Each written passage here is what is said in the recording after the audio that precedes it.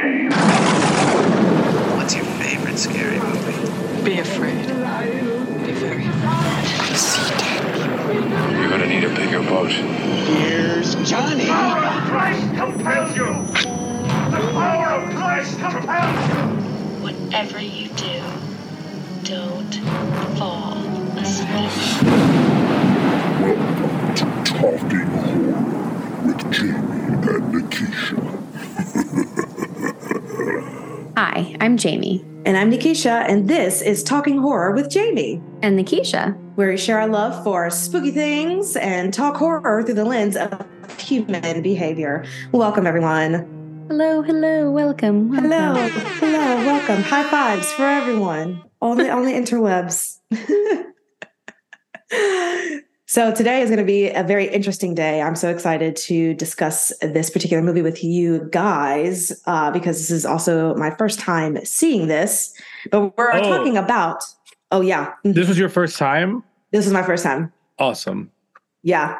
And it's been on my list for so long, and it's been like on different streaming platforms. So then I would like add it to my watch list and then never got to it. So I'm very excited that I got to watch it for this podcast.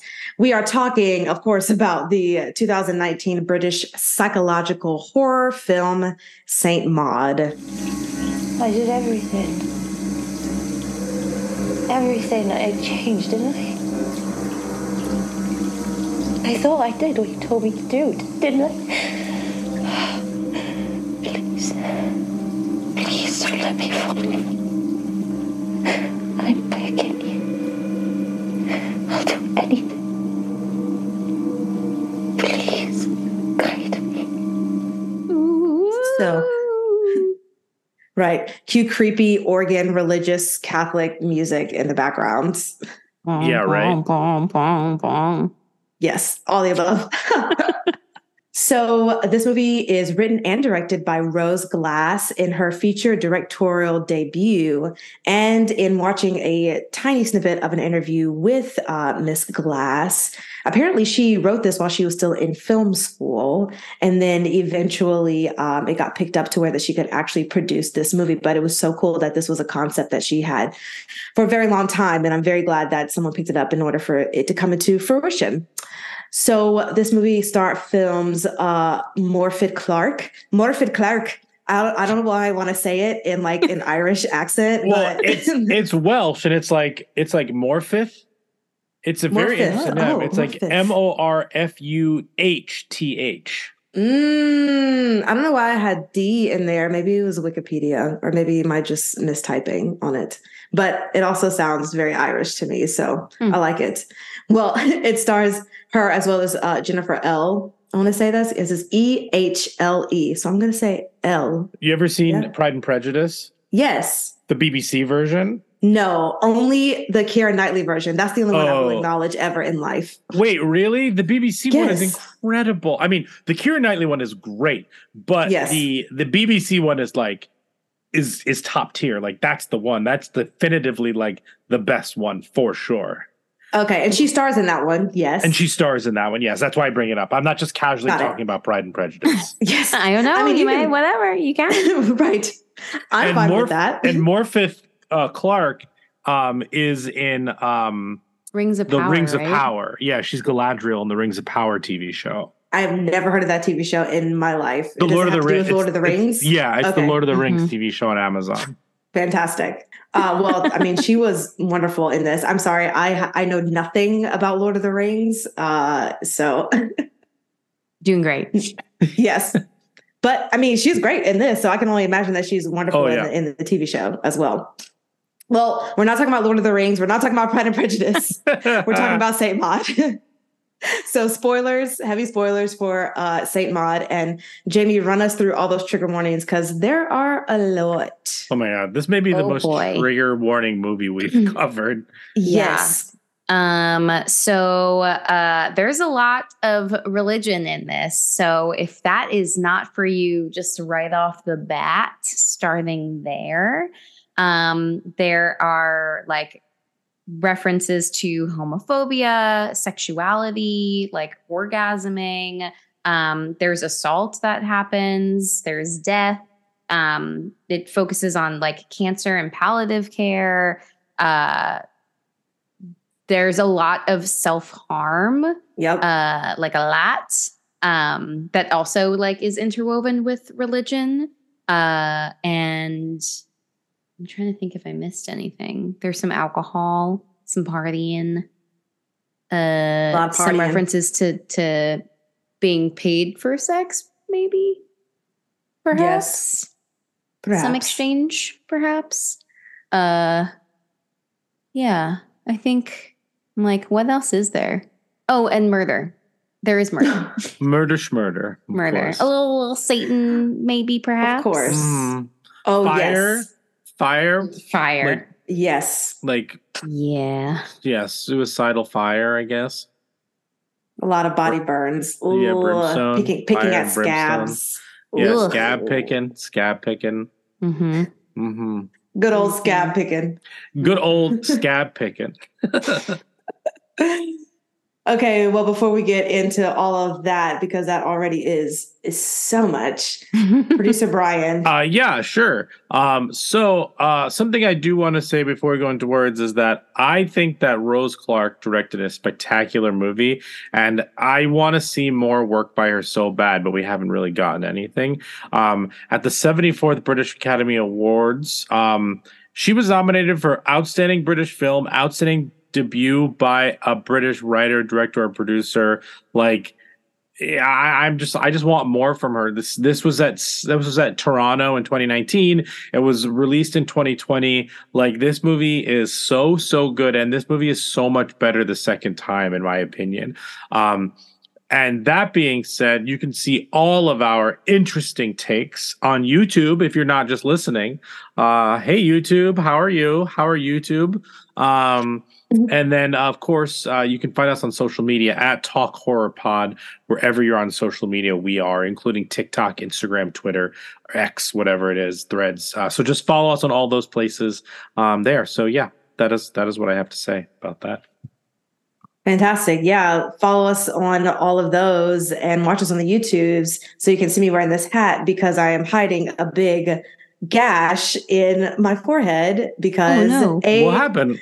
The shower head just fell on top of my head. So there's a huge knot on my forehead. Oh my God. What? Are you okay? I guess we're here. We're going to see if I'm coherent during this. That's Please don't have a concussion. Who knows, Jamie? You know, we'll see. We'll see what happens. Spooky. Very spooky. But my hat also says dead inside. So, you know. Sure. We're just going with the flow here. All right. Well, Brian, before we started recording, you mentioned that you had watched something new. Can you tell us about it? Yeah, so two things. One, I started to watch Marianne on Jamie's suggestion, the French horror TV show on Netflix. I've watched the first 2 episodes. It's fantastic. I can't wait to keep going with it. Essentially, it is about a French writer who has been writing horror books for her whole career based on this one character and this one entity, Marianne, that kind of like keeps coming back. She decides to stop writing the books for whatever reasons. She's done with that character. She's done with all of that. But possibly by stopping, it kind of released the actual demon ghost entity onto her hometown, which she hasn't been to in a while. So she reluctantly essentially goes back and chaos ensues. It's really scary. It's really, really interesting. So I'm super excited to keep going with it. Nice. That just reminds me of you talking about just a TV show. There is a Hulu original TV show that is about to come out. I want to say it's called, and I might be paraphrasing, The Other Black Girl, but it's set in this office. And there's this one black girl who's an assistant to the boss. And then there's another one that comes in and works at the same company. But apparently there's like mischief and things that are happening like within the company. So I think it's just kind of like a thriller horror, but it should be coming out pretty soon. It's a Hulu original. That's I'm very cool. excited about that. Yeah. That's super cool. I also watched Mother May I. Never seen that. Yeah, so this stars our favorite horror king, Kyle Gallner, and Holland Roden. This was directed by Lawrence Vanicelli. I think it was direct to digital, but I rented it and watched it. It's weird. It's really weird. And I think I really liked it. I'm still processing it. There's a lot. It's not straightforward. There's a lot that you need to decide for yourself as a viewer based on some of the clues they've given you. Essentially, this man and his fiance go to collect the house that his mother left him when she passed away. He has a very distant relationship, basically like non-existent with the mother. And then the wife starts acting like the mother. And like you have to be, and then, like, is it a possession movie? Is it not? Like, there's a lot of things that unfold that you have to figure out while you're watching it. But I thought the performances were excellent and electric. It actually has a lot to do with therapy. It has a lot to do with like tools of therapy. Maybe one day we should actually cover it because it's freaking fascinating. I don't think it's everybody's cup of tea. It's pretty slow. I think it gets repetitive at some points, but I happen to really dig it, and I'm still thinking about it. So, Mother May I. Nice. Yeah, let's add it to the list of things to cover. But I have never heard of that, but that sounds fantastic. Yeah, it was good. I would suggest it. I think it's interesting enough that even if you hate it, you'll get something out of the watch. Yeah. Well, here's a quick question for the both of you. Do you prefer movies that leave you to your own interpretation, or do you like things, or specifically in the horror movie genre, of course, right.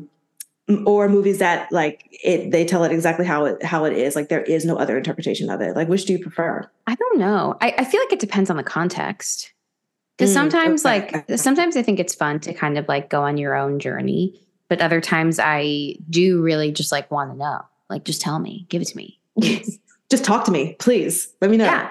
Talk to me. No, be careful. Yeah, I agree with Jamie. It's completely contextual, and it's also subjective because, like, some people, I really like movies that give you a solid ending, but some of my favorite movies are very open-ended. I think it really just depends on what it's actually trying to do.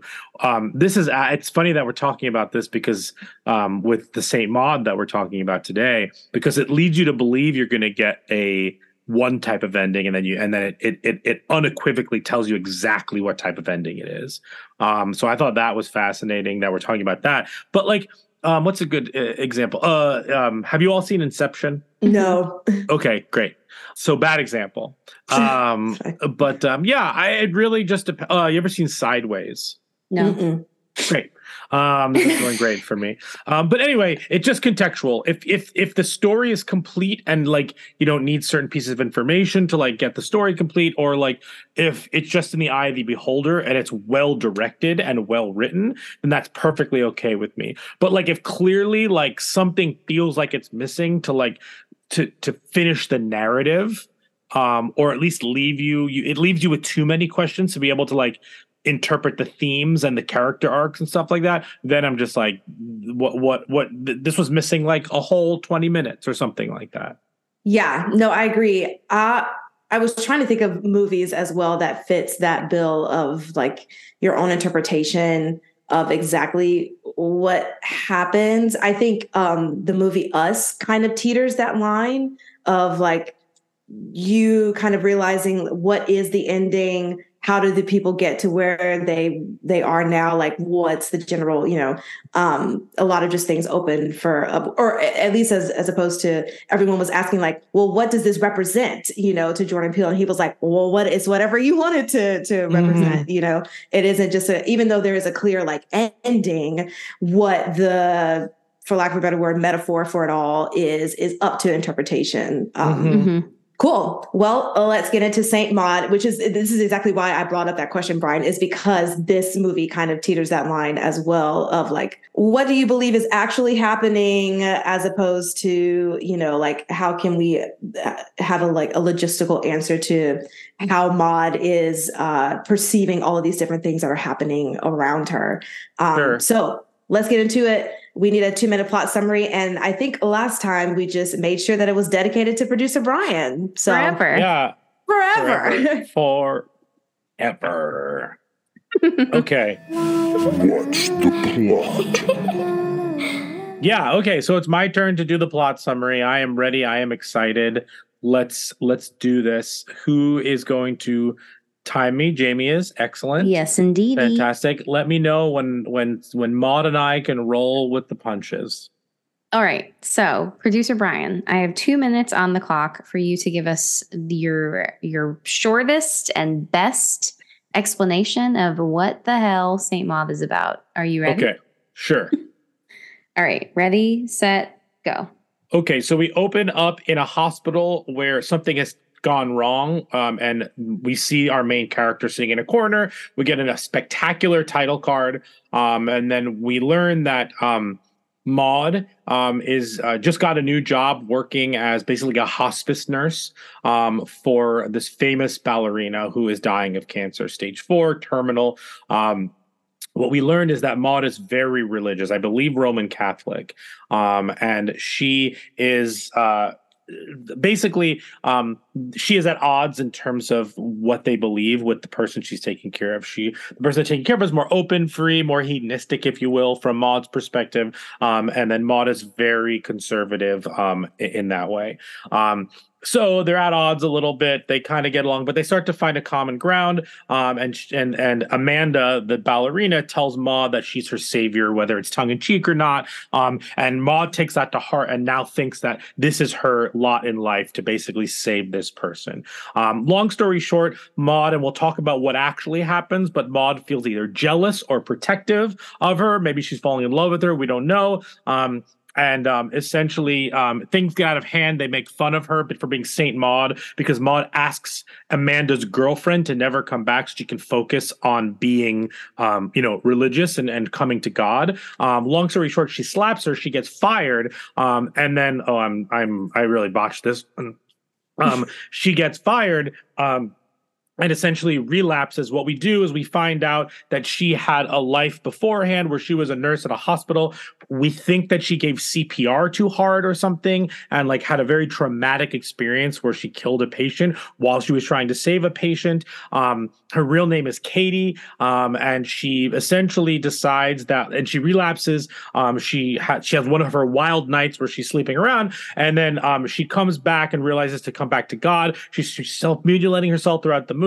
She gets this vision. She has to go to, and she decides to go to Amanda, essentially trying to convert her again. Long story short, she kills Amanda and then burns herself to get closer to God. We don't really know exactly what happened because it's an unreliable narrator situation. But the movie ends with us definitively knowing that she is burning alive. And that's the plot. Which, wow, what a shot of her burning alive. It just reminded me of I guess spoiler for Midnight Mass. I won't say who, but it just reminded me of Midnight Mass. And I'll leave it at that. Mm-hmm. Great. Well, let's get into it with our first segment of likes and gripes. And now our likes and gripes. So, Jamie, would you like to go first with your likes and gripes? Sure. I believe this is the second time I've seen this movie because I think I only ever watched it with Brian and we watched it once before. Mm-hmm. So second watch, I really like this movie. It's very wild. And it is really, Brian, I think alluded to this earlier, just the second watch is really interesting because, and I'm sure Nikisha, you can talk more about this, but in the first watch, it's just you're trying to you're okay, you're bought into this religious person and her mission and what's going on.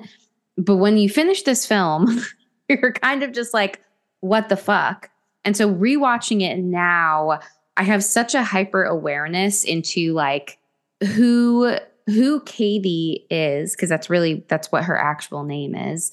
And I don't think that she's she has a lot of narcissistic qualities. Her ego's pretty big. She's viewing herself as this this is my perception of this. And I don't know if, and you don't have to agree. I just was watching this and I was the way that she's talking about herself versus other people is really interesting because she's viewing herself as this savior. And she's taking it upon herself to, identify someone that is vulnerable and in need. And she's like, I'm going to save them. So there's this like inflated ego, this inflated sense of self and like her role in the world. Can I add to that too? Yeah. It's so great that you brought that up because I didn't even think about like narcissism in the mix. But even when she is talking about the town that she's in, and she's like, why would this beautiful ballerina like move to this crappy town? Like, I don't even want to be in this like crappy town. So, I mean, that's a great word to put on it because I'd never even connected those two things. Yeah. I just felt so much more aware of like her inner like monologue and how she was talking about like everyone else. And like she makes comments kind of in the later like midway point where she gets fired from her job and like her whole life is kind of going downhill. And she's just like, you know, I did talking to God, like I did everything that you wanted me to do, but why is this still happening to me? Like her inability to kind of like see her own role and why she's in the situation that she's in, that feels narcissistic. Like she can't accept the responsibility of like, she like slapped a patient. Like there's no way that that's going to be okay. Even if her patient, like, even if this wasn't the situation that her patient was in, if anybody slaps any patient, like there's going to be a problem here. So like, you know, that part, but I mean, very early on, what I like about this movie is like, we're not really getting reality. Like Brian also said, like this is an unreliable narrator because very early in the beginning of the movie, when she gets connected with her patient says to her, no one sees what they don't want to. So basically we're already, we just got the theme of this whole movie that like everything that we're seeing through Maud's eyes is like not based in reality. Also, like sorry. I want to add to that, just from a cinematic standpoint, the many sequences in this movie only show it from Maud's point of view, meaning like only showing her on camera. So in that argument, before she slaps her at the birthday party or the party or whatever it is, you only see Amanda's face for maybe 25% of that conversation. So you only see her actually saying words for 25% of that whole time. So that means that 75% of that conversation is just focused on Maud and her ear. So like I question if she's actually saying these things. I'm not defending Amanda. I think Amanda is still being mean-spirited towards her, but like how much of that is Maud kind of like building up in her own system because she's putting her own insecurities and feelings on this person. So like does Maud get more riled up? Like cinematically, I think that's fascinating to kind of justify and validate what Jamie's saying. Yeah, no, I even wrote down like the movie itself is skewed to her perspective, both narratively, but also like through cinematography. So like it really is reiterating like we're only seeing what Maud wants us to, or I forgot her real name, Katie. We're only seeing what she wants us to see. We're not seeing reality. So I think that's really interesting. There's also like another thing that I feel like feeds into the ego is like when even though a lot of it is based on like self-inflicted pain, her mission, I'll say, like if she feels like she's not benefiting, she turns her back. So like she only in the first half when she's doing this because she wants to be the savior. She wants to save Amanda's soul. And like if she feels like her mission is successful, like she felt like she was successfully turning away her girlfriend or like whoever that person was. She felt like, you know, when she prays over Amanda and then Amanda is like responding positively to it in the same way that she is, where it's like almost orgasmic, she feels like her mission is working and like it's worth it. But when everything falls apart and she gets fired from her job and like she's at the bar and like, you know, can't connect with anybody, which I also feel like is a really important piece too, is like her inability to connect socially with anybody else. Like she turns her back on her belief system. She's like this diehard, like, you know, Catholic in the first half of the movie, but then when it doesn't serve her anymore, she turns away from it and like goes the complete opposite direction, right? Like she returns to this, I guess like she formerly led a more hedonistic lifestyle, but like, man, she turned on the dime and went right back to it because like, you know, she's lost, but also it feels more like she's not getting something out of it. And like, that's why she's not participating. Like that's at least my perception, where like, it feels so self-serving that when it's no longer serving her, which like, you know, if you have a belief system, like I personally don't think that faith is about getting something out of it. That's the whole point, because like, there's no guarantee there's hope that is what faith is. So it's like, if you aren't directly benefiting from it and then you stop, like, what does that say about you? So like, I just think that that's really interesting that like, you know, she has that experience and then she like goes back and prays one last time and she's like, please, like, I'm begging you, guide me again. And then like starts throwing up and then sees the fireworks. And then like we see her get lifted up, and it's just like, what's happening in that moment? Who knows? But like, because we're only getting her side, but it's just so fascinating. And so that all that to say that like, I just find on second viewing, like she's very unlikable because of that to me, but still very compelling to watch, because it's just like, what's happening here? And so then the other half of me, outside of like, you know, focusing on her character, is like, what's going on with her mental health, which I will hold that for later. But other things that I thought was interesting, and I still don't fully understand, there's a lot of like references to drains, and I didn't really know why. I don't know if anybody else has any explanation as to like why we kept getting drains, why we kept seeing things. Like we saw a lot of that like spiraling like imagery too, because she saw it in the beers at the bar, she saw it in the sky before she self-immolated. Like, so I don't know if those things were connected, but I didn't get what the drains was. So I have a couple of things to say based on what you just said. The first thing is that the drains were interesting because you, like you said, you have all that, but you also had a ton of mouth and eating and like, so to me, it was about things going in.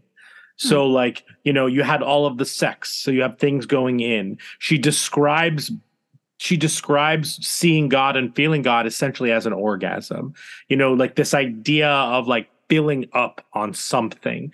And I think that had a lot to do with it. That imagery of like things going in, the pleasures of life in terms of like, you know, the biggest pleasures of being a person is probably like things, physical pleasures are things going in and things coming out. And there's a lot of that in this movie in different ways. So I think that has to do kind of with like that bodily sensation. Maybe, I don't know. I think that's one read on it. Obviously, I think there could be a lot of them. I mean, that makes sense with the bodily sensations because she's so fixated on pain in particular. Like between like the orgasmic sensation she's getting from like feeling God, but like then on the flip side, this like deep pain that she's inflicting on herself all the time, that like that's also an intense physical sensation that she's seeking. Yeah. And all that physical pain is put on when she's fired. You know, anytime that she feels like she needs to punish herself because of something that happened or whatnot, you see a lot of that. You know, the burning of her hand on the stove, and things like that. But the other thing I want to mention is some of the two most telling sequences in this movie are when she makes the phone call to the friend Joy. You know, not a mistake that the friend's name was Joy. But like that she calls her and she says that line where it's like, I was surprised when you were like, when you asked me for a drink because like you and the other girls weren't like that nice to me or whatever the case may be. And then the other one is when she laughs and tries to be a part of the other table's conversation. To me, those are so uncomfortable. I know. And so sad. And like this movie is very sad.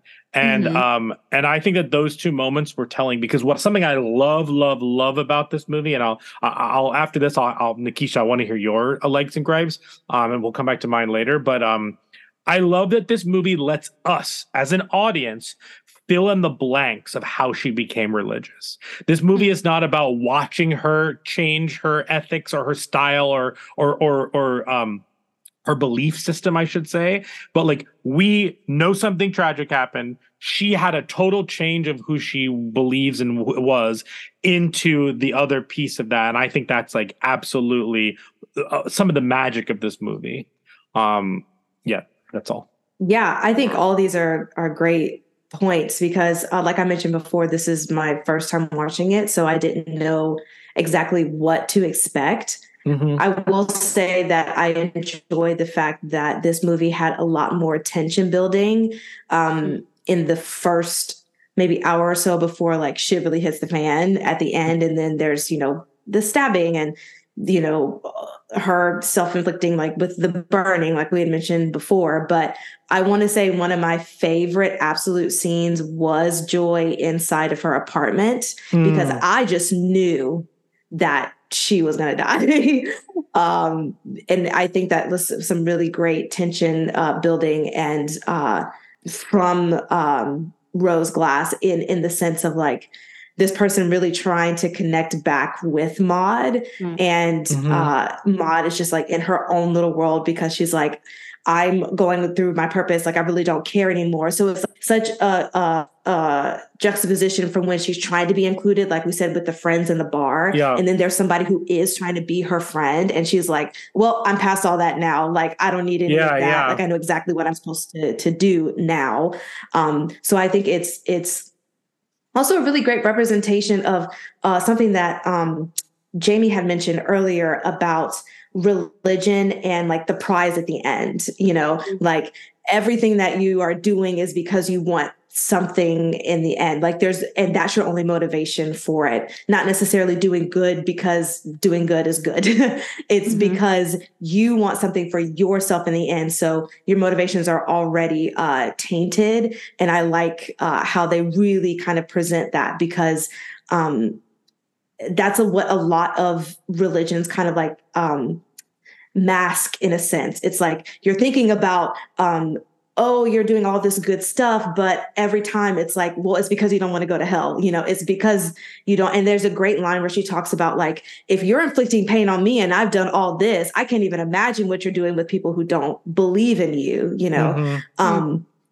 So I just really loved all of that interjection of how people can be in religion, even though I'm sure this movie is not solely based on just like the religious perspective. And even in watching that interview with Rose, she toggled with the idea of the movie just being the inner voice and Maud back and forth. But then she was like, well, no, that's just a little too kind of like tongue in cheek of like God around all the time. So she was like, well, let's just have the perspective of like Maud just being always influenced by this voice. And so it makes sense when you see the scenes where you can see Maud kind of like listening to something, but like nobody's talking. And then she'll like go on and do whatever. So I really enjoyed that back and forth. I loved the shot of her floating in the middle of the apartment complex. I thought that was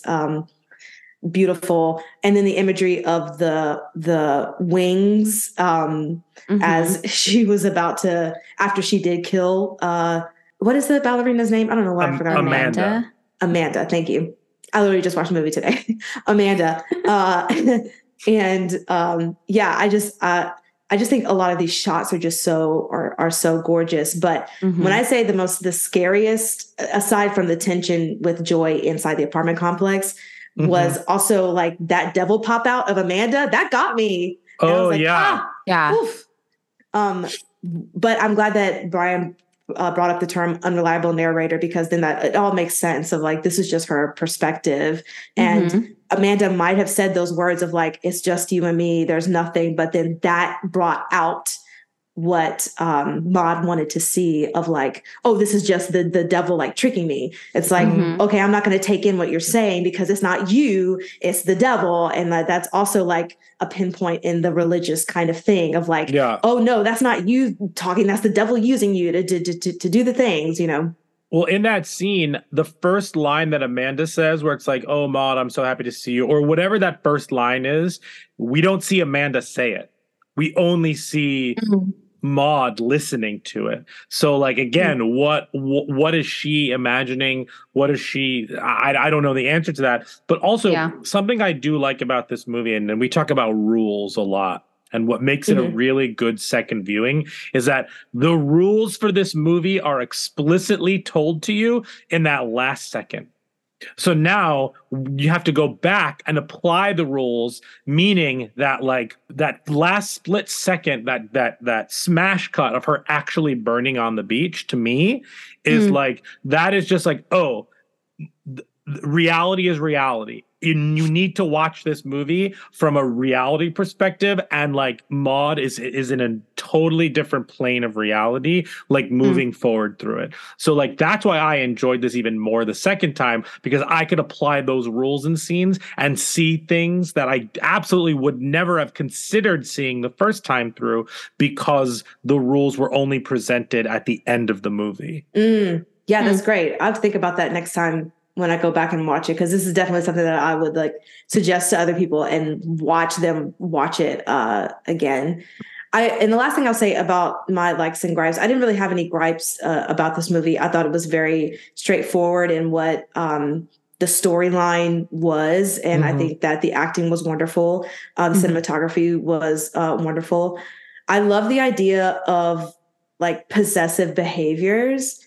And it makes me think like, was Maud / Katie always just a possessive type of person? And that's something that kind of like ruined her relationships, because even with her relationship with God, it's kind of like you're supposed to be helping me, paying attention to me, helping me do these things. Like, and it doesn't really get, I don't know. It's just the idea of her being possessive, not only in her like relationship with God, but like with her relationship with Amanda.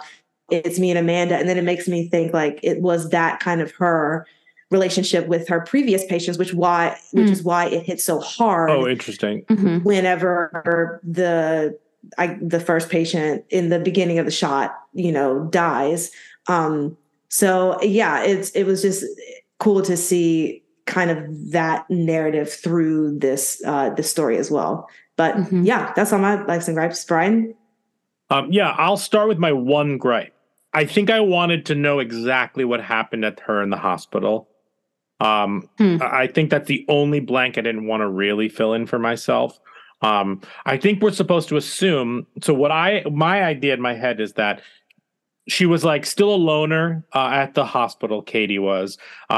People kind of made fun of her, potentially saw her as a troubled person, going out, maybe coming to work hungover, like all of that kind of stuff. Because Joy does say like, if I had known that you were going through this, like I would have like done something or said something. To me, Joy's connection and visit is out of pure guilt for how she treated her beforehand. And she finally saw her and was like able to like potentially make herself feel better. Again, more about taking than giving potentially. So I wanted to know a little bit more, like, was she so troubled that although the flashbacks while she's having sex with the man are like the perfect placement for that just in general. But, are we supposed to believe that like by giving the man CPR at the, in the hospital, she like all of her like anxiety and fears and whatever, like just made her actually like kill him by accident? Like regardless, that's my one gripe. I'd like to know exactly what happened at the hospital. However, I have a lot of likes for this movie. I really love this movie. And what I liked the most was that Jamie mentioned it, that on first viewing, I was kind of caught up in the religious narrative, the plot. But on second viewing, I exclusively and definitively see this movie about the repression of sexual desires and how it's handled by two people. To me, this movie reads as that she is a closeted or a repressed lesbian or bisexual or pansexual and always kind of like kept that under wraps or whatever, has, goes out, tries to fill her desire, tries to erase those feelings by having sex with men, and essentially finds God in order to repress those things. But then she's trying to save people, and she has this electric connection, or she perceives it, with Amanda when she describes being filled up with God as an orgasm, essentially. When she's praying with Amanda, she imagines stretching her. She imagines their hands touching. After that moment, when she calls her my little savior for the first time, she's walking up the stairs, and you have that pulsating lights, the electricity score, and the static sound effect, like it's like really like influencing her. And so when she tells the girlfriend to leave and never come back, do we see that as, with Carol, do we see that as protection? Do we see that as jealousy? I think both. I think maybe, but I just think that like it flows through. Also, when Joy gives her phone number, she smiles. She has a little smirk that like she's making connection with somebody else. Like, and then when she comes over, there's that moment when they get really close and you think they're going to kiss, but she kisses her cheek. And to me, that's the decision. There are all these horror movies like have you seen Creep, Nikisha? So there are a lot of, horror movies have one moment where a character can leave or continue on, like make the right choice or the poor choice. And to me, that was the moment when she kisses her on the cheek, as opposed to like expressing herself and kissing her on the mouth. Like that was her choosing that pathway. And the way that she sees the world, and to me, is, and she also self-harms when she's overcome with desire. Every time she has this moment with Amanda, she goes to the stove, she burns herself. Like things like that. She leans on her knees when she get, and on the popcorn kernels and things like that.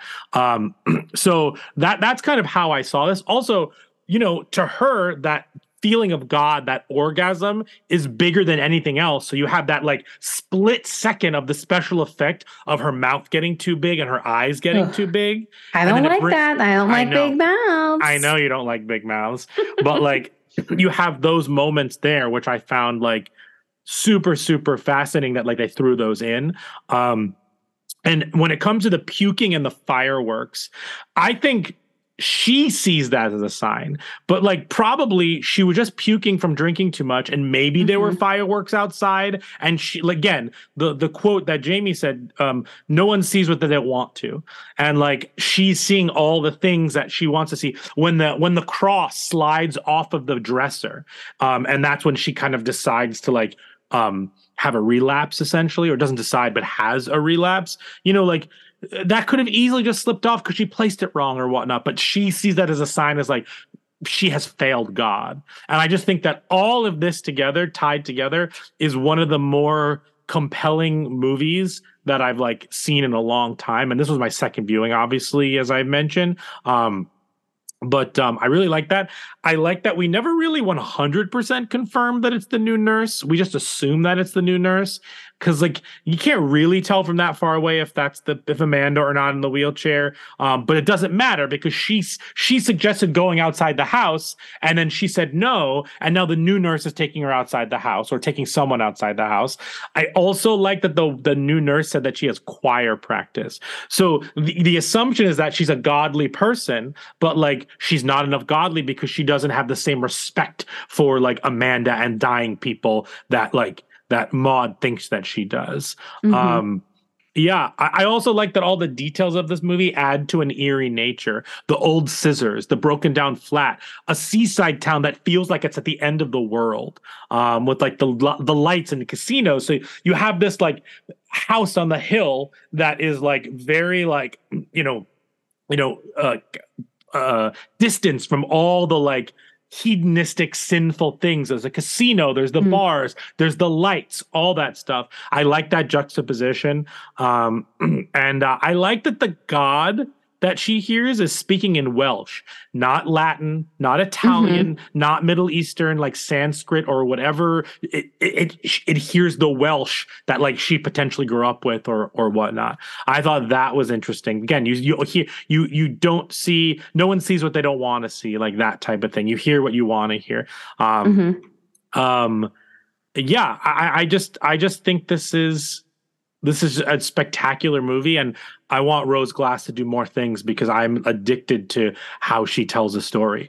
I think this is one of the better A24 movies. This is a top 10 A24 movie for me, horror movie. Yeah, absolutely. I agree. Like, justice for Rose Glass. Like, who do you got to talk to give her more money to do things? Because I'm sure she has so many more ideas. Yeah, this was spectacular. Fantastic. Anyone have anything else they want to add before we move on? I have questions for you. I have one question for you. I don't know the answer to this. They focus a lot on her stomach, and those are either stretch marks or mutilations. I think mutilations. Okay. Like self-harm. Yeah, I just wanted to confirm that because I wasn't totally sure. Yeah, no, I definitely think that they were scars. But then doesn't she make that, and she makes the comment about the like, God, do I have like ulcers or like cancer or something? When she like has the stomach pains, before she goes, I saw that's interesting because I saw that as just as like you make yourself sick. Like when something bad happens to you, your anxiety, like it makes like when you feel like you failed yourself or whatnot, like, I mean, I'll speak for myself. Like when I feel like I've disappointed somebody, even if it's not true, even if it's just my anxiety telling me that I disappointed somebody, I feel it in my stomach and my chest. And I almost like get sick, like because I've like run myself wild internally. So like I'm just applying that to this situation. That could also be an option too. I mean, I also think about, like anxiety poops. Like that's a thing too. Like you get so worked up that your bowels are moving, and I mean, I don't know about y'all, but I mean, that is real for me as someone who has anxiety and gets yourself so worked up that your bladder is like, all right, no, I'm out. Yeah, totally. Like sometimes you just like, you gotta dump it out. Like literally. Everybody poops. Everybody poops. Everybody poops. Great tune. Fantastic. So should we move on to brains? Yes, please.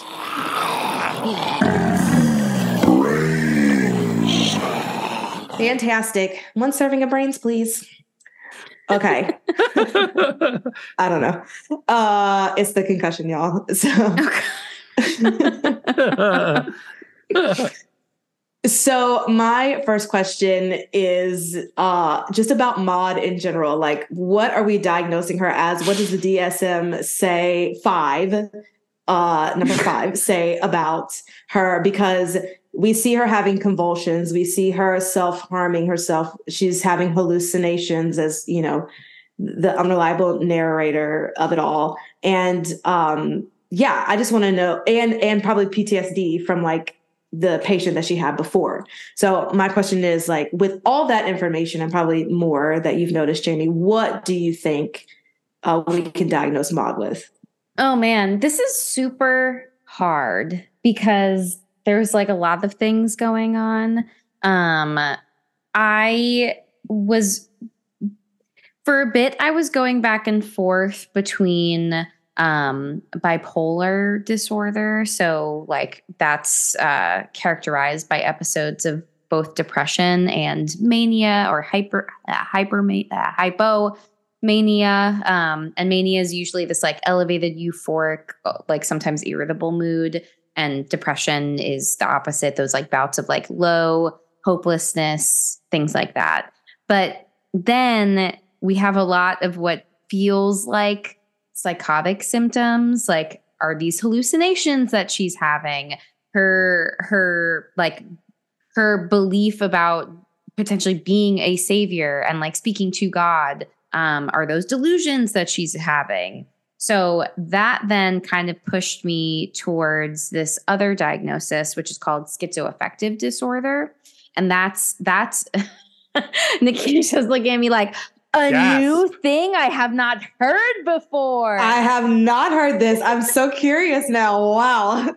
So schizoaffective is it's like the best way that I can describe this is like it has symptoms that are kind of like includes both the mania from like a typical bipolar diagnosis, but it also has the psychotic features as well. And so it kind of encompasses both. And the reason why I was thinking that is because like there are moments that I kind of feel like Maud is manic. And then she also has these bouts of like severe depression where like her apartment looks like shit. She's not cleaning up after herself. Like she's so low. And then also you have like the hallucinations, like whether or not these conversations that she thinks she's having, we don't know if she's having them or not. Seeing Amanda turn into like someone possessed by Satan at the end, I don't know if that's really what's happening there. Even just like her closeness to God, like just her spiritual beliefs, like and this is also to say, like, if you have spiritual beliefs, that is not a psychotic symptom. However, if you believe that like you might have some like you might be an angel, like then that might be teetering into something else. So like I think the way that she is kind of like viewing herself as like a savior or even as a saint herself, like whatever's going on, like doesn't seem grounded in reality.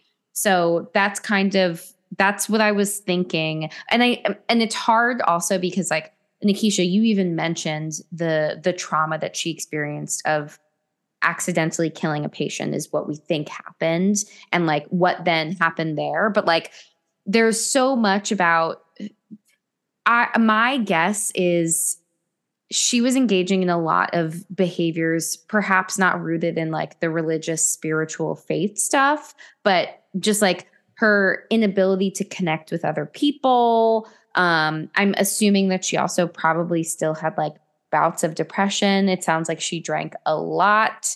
Like all of those things.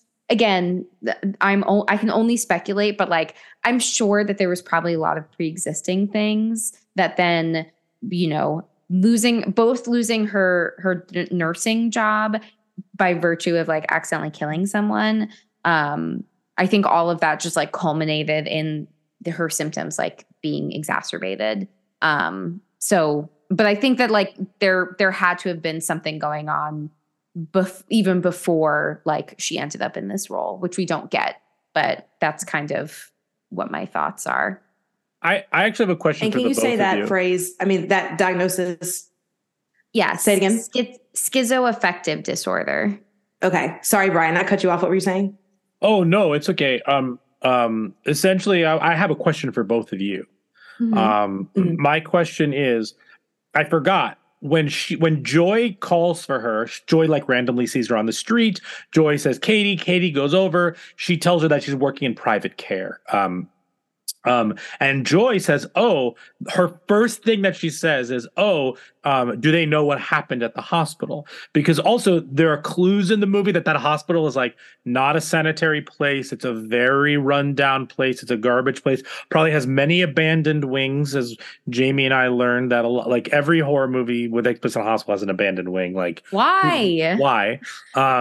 Even that game I played, the Fall of Porcupine. I played a game recently where you're a doctor in a hospital, and there was an abandoned wing in that hospital. Yeah, we watched Deborah. That's Logan crazy. Today. We watched Deborah Logan today to prepare for our next episode, and they had an abandoned wing. We were like, what? But going back to my question is, she says, do they know what happened at the other job? Essentially. Do you think that the service actually knew what had happened? I have a hard time. Say. Yeah, like I have a really hard time believing that there's no way that they don't know, because like I guess my thought, just thinking about it from like a license perspective, and this obviously they have their own ways of like having licenses, but like if something like that happened, there's going to be an investigation and like it's going to be tied to your name and your license. So I guess she has this new name that she's going by, but like she still probably needs to have a license tied to whatever name they're giving her. Sure. Or whatever name she's giving herself rather. So like I feel like it's really hard to say that they definitively don't know or that she somehow was able to conceal this. But like, again, we're not really getting reality. So like, who really knows what's going on? That's true. Yeah. Nikisha, you were going to say something? No, I was just going to say I agree with Jamie, because the only thing that I would think of is that she changed her name. But I don't know. I think that actually reminds me when she's sitting in the corner at the beginning. This is kind of unrelated, but when she's sitting in the corner at the beginning and she looks up and she sees like the cockroach in the corner, like she sees herself as that. She's the one in the corner and like rethinking her entire life in that moment. She looks up and she sees a cockroach and she probably associates herself with that because that cockroach is like literally the mirror image of her up, but like it's a cockroach and there she is with her bloody hands and like the cadaver on the table. I just thought that was a nice juxtaposition or an interesting, visual juxtaposition.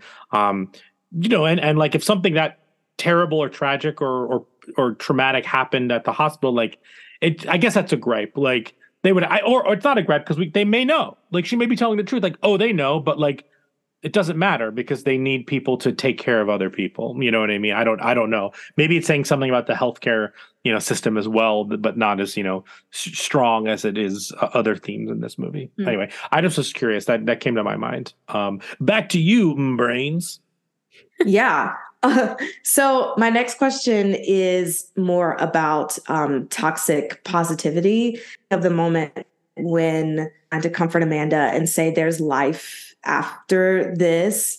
And so I just want to know your thoughts about toxic positivity and like how that can be damaging, kind of spewing, harmful rhetoric to people with like terminal illnesses, and like what's a better way to comfort someone as opposed to saying like, oh, it's going to be better on the other side. I mean, like they have a terminal illness and you don't, and you're telling them like it's going to be okay. Like you're not experiencing the things that they're experiencing. Mm-hmm. Yeah. I mean, I think like, especially in this context, it just feels super like dismissive, but I also think more so it's not grounded in like whatever way Amanda is thinking about herself and like her process and, what she needs. Like, again, it's super selfish. Like it's just Maud's perception and like her belief system that she feels like is superior to the way that Amanda is operating and living her life. And so she's like, inserting herself and her beliefs, and it's not affirming, it's not validating. It's just like shutting down the pain and the distress and the frustration and like all of the other things that are coming up for her. Or even just like, she doesn't want to think about she doesn't want to think it. She says like, I don't like thinking about these disturbing things or something like that. Like she doesn't want to be thinking that like her pain is serving some greater good, as Maud is like saying that it is. And like, that's just not like their belief systems are not aligned. And so I think like, and then kind of more generally, I feel like toxic positivity again it's not validating like when people are in pain. It's kind of just like this bullish approach to shut down any real experiences that people are having, even if those experiences are like not happy. But like that's part of being human, is that like we have these real experiences. Things are not always going to be sunshine and rainbows all the time, as much as we want it to be. So like not allowing people to express that stirs up a lot of frustration and pain for them, and like just isn't a friendly thing to do. Yeah, absolutely. I agree wholeheartedly with it. It's just very hard too, because some people think that they're doing a good service in saying these things that they think are comforting to the other person. But like you said, Amanda said she doesn't want to think about these kinds of things. So why would you then in turn like keep bringing that up? Like she's already dealing with a lot, and she's just, trying to enjoy her life how she wants to enjoy it before, she's gone. So yeah. Do we have time for one? Do we want to do one more? Do we want to go to Rotten Tomato? Yeah, I can't speak. Absolutely. We can totally do one more if you have a question. Okay. This is more of a generalized thing, and I know we always talk about just like going to therapy for everything, but if you could, Jamie, just kind of talk about healthier ways that one can start over from traumatic events, and I'm just thinking about Maude after the whole hospital thing, even though we don't know exactly what happened, like it doesn't seem like she has fully processed what has happened because she's having flashbacks and acting out. So what are some better or some more healthier, ways that someone can kind of like process traumatic events and move forward? Yeah, I think part of it is actually like acknowledging it, because I don't think that really in any of this we're seeing, and again, maybe she has, but like it doesn't seem like it. It doesn't seem like she's yet able to like kind of, and part of it I think is like because it's so disturbing to think about, but like there doesn't seem to be any attempt to kind of sit with what happened. And like it's coming up in these like really intense flashbacks that are like very disturbing to her.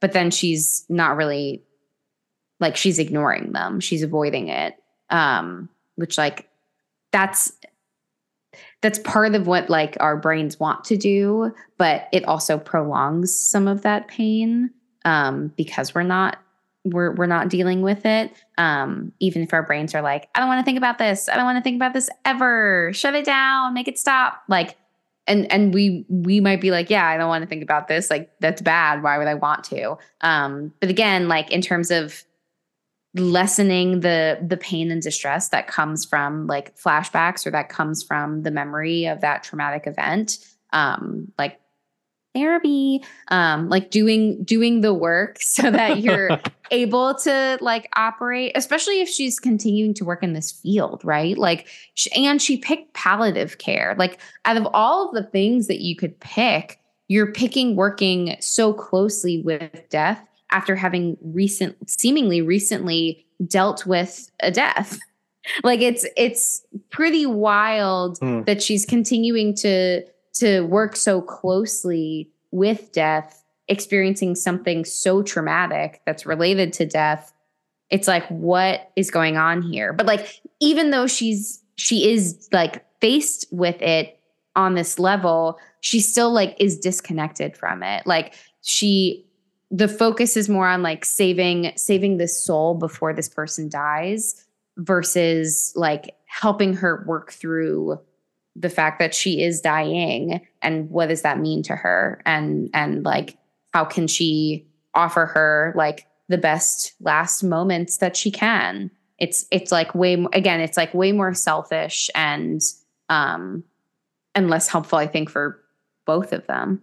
I mean, again, therapy is the answer, but acknowledging something that's happening at first is truly a first step that you can do on your own, you know. Not just like you said, Jamie, just wanting to forget it, which a lot of people do. I myself included. It's like, I don't want to keep rehashing, you know, traumatic events in my brain, but there's something in that allows you to be able to move through it as opposed to trying to like skip over it, because that's not going to be helpful. Grand. Well, should we go into Rotten Tomato? Let's go into Tomato.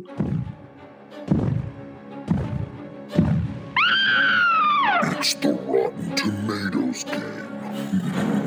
Rotten Tomato. Let's do it. What do you think Saint Maud has on Rotten Tomatoes? Jamie? 89. Nikisha? Yeah, I was going to say 86. It has a 92. Ooh. That's great. A brilliantly unsettling blend of body horror and psychological thriller, Saint Maud marks an impressive debut for writer-director Rose Glass. Yeah. Yeah, I don't think of this as body horror, but it absolutely is in some ways, for sure. Oh, the self-harm, for sure. Yeah, totally. However, the audience score for this is 66%. Wow. Wow. Yeah. That's a big difference. That's a big gap. Yeah, and I'll speak for myself. This is the religious horror that I really like. I can give or take an exorcism movie, you know, in terms of that type of religious horror. But like, to me, Saint Maud is a perfect religious horror film. Absolutely, because the interpretation can be not just religious things, which is nice. Yeah, totally. And I like when I don't like it, but when characters use religion as excuses, like I think that's a more interesting, compelling story than like the devil got him. Just for my taste. The devil made me do it. The devil made me do it. Conjuring 3. Yes. But I love The Conjuring. Don't get me wrong. Like I like exorcism movies and The Exorcist and all that stuff. But like I prefer something like this. On that note, let's do the 4 S's. Yeses. Skull, scares, shakes, and suggestions. The Talking Horrors 4 S's. So we've got skulls, scares, shakes, and suggestion. Skulls are, we're going to rank 1 through 10. How does it handle mental health and human behavior? 2 is scares. How scary was it? Ranking 1 to 10. Shakes. How much can you shake it off? This is a one and done. Is this one going to last with you for a bit? That's 1 through 10. And then we'll give some suggestions for this. But Jamie, why don't you start us off with your 4 S's? Sure. So for skulls, I gave this a 7, and I think I gave it such a high score, even though like what we might be getting isn't necessarily reality, is like I like fully am bought into Katie Maud's like the things, like how she is acting in each situation and behaving. Her choices, like she believes these things so strongly that like I believe her decision making. So like I feel like because her character is like so effectively presented to us that like I had less issues with the things that she was doing. Even if like me outside of her, I'm just like, oh my God, like you are not okay. Like this is a problem. I still believe her belief of these things and participating in these things and like the choices that she made. So if that makes sense. For scares, I gave this a 5. Because I think that like, again, it's that like kind of slow burn anxiety that's building over time. Especially like on the second watch where I don't think that I didn't remember there being as many jump scares. However, that like single frame ending is so horrifying that it really does like leave an effect on you. That being said, I gave Shakes a 7 because I really enjoy this film, and I feel like it's like a really underrated horror film. It like contemporary horror that has come out recently, and like I definitely think this should be on a lot of people's must-see lists. Nikisha. Yeah, so I also gave The Skulls a 7 for the same reason for Jamie, because her motivations were pure in her mind, and it made sense to me. Mm-hmm. Scares, I gave it a 4.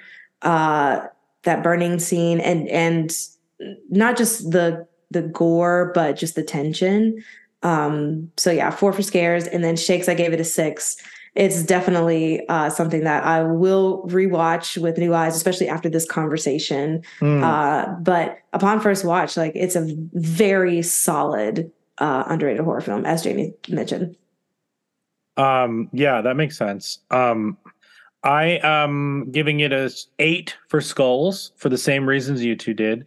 I'm giving it a 5 for Scares, and I'm highlighting the fingernail kettle sequence that built the tension, where she's playing with her fingernails, like that clicking noise with the tea kettle going. Really, really spectacular. And for Shakes, this is a straight up 9 for me. I mean, I just think this knocks it out of the park. I think it's a great movie. Also, something I didn't mention before that I'd like to mention is I thought the inclusion of the gift from the William Blake art to her, where like it's all of this religious art by somebody who doesn't believe in organized religion but is more spiritual, is just like thematically just a fascinating like character point, as well as just overall supporting what this movie is or isn't trying to say. I thought that was cool. Like, that was great. Suggestions. Nikisha, you may have already spoiled your suggestion, but I'll let you go first for this one. Well, I had two, because the first one was Midnight Mass because of the burning scene, but also when she was rising up off the ground, I don't know, for some reason, it just flashed me to Hereditary. So I just think that they have the same kind of vibes with just kind of like following a deity of some kind and all that stuff. So Midnight Mass and Hereditary for me. Excellent. Jamie.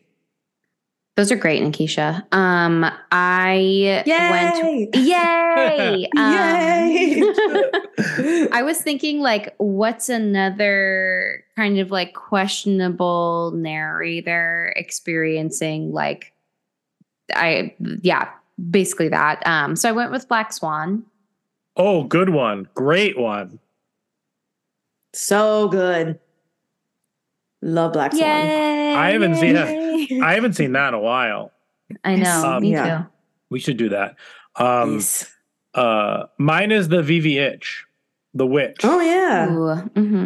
I think if we're talking slow burn, is what is happening actually happening? Is it not happening? You know, even though we are presented with something up front in the witch that makes you believe that these things are real, it still keeps you guessing back and forth.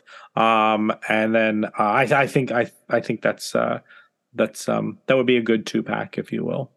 Also, one more unreliable narrator, but TV show is Swarm, because you don't know what is real, what isn't, and it is definitely all from her perspective. Sure. All the way to the end. But you know that, like, oh, this didn't really happen. You know, like it's great. So Swarm is awesome. Cool. Fantastic. Well, I think that wraps up this episode of Saint Maud. Every time we do this, and I'm like, let's wrap up the episode, I just think of that talked about, and I was about to say Vivi Itch. I don't know what that is. But you can follow us on all of the Instagrams, on the Twitter, on the TikToks. You can listen to us wherever you get your podcasts. So Spotify, Apple Podcasts, rate and review us there. 5 stars, please. Thank you. Fantastic. How do we want to end, guys? I think we have to end with the "no one sees what they don't want to" quote. Or God, what was the other one that she said to the man outside? Like, God bless you. God will not waste your pain, when she gave him money. Yeah. They also say, snap out of it, honey. Or nothing you do matters. Ooh. Oh, that was brutal. That was brutal. That's very hard. Nothing you do matters. Ooh, or you're getting dangerously Norma. Well, thanks Desmond. guys for listening. I'm dead. All right. Bye.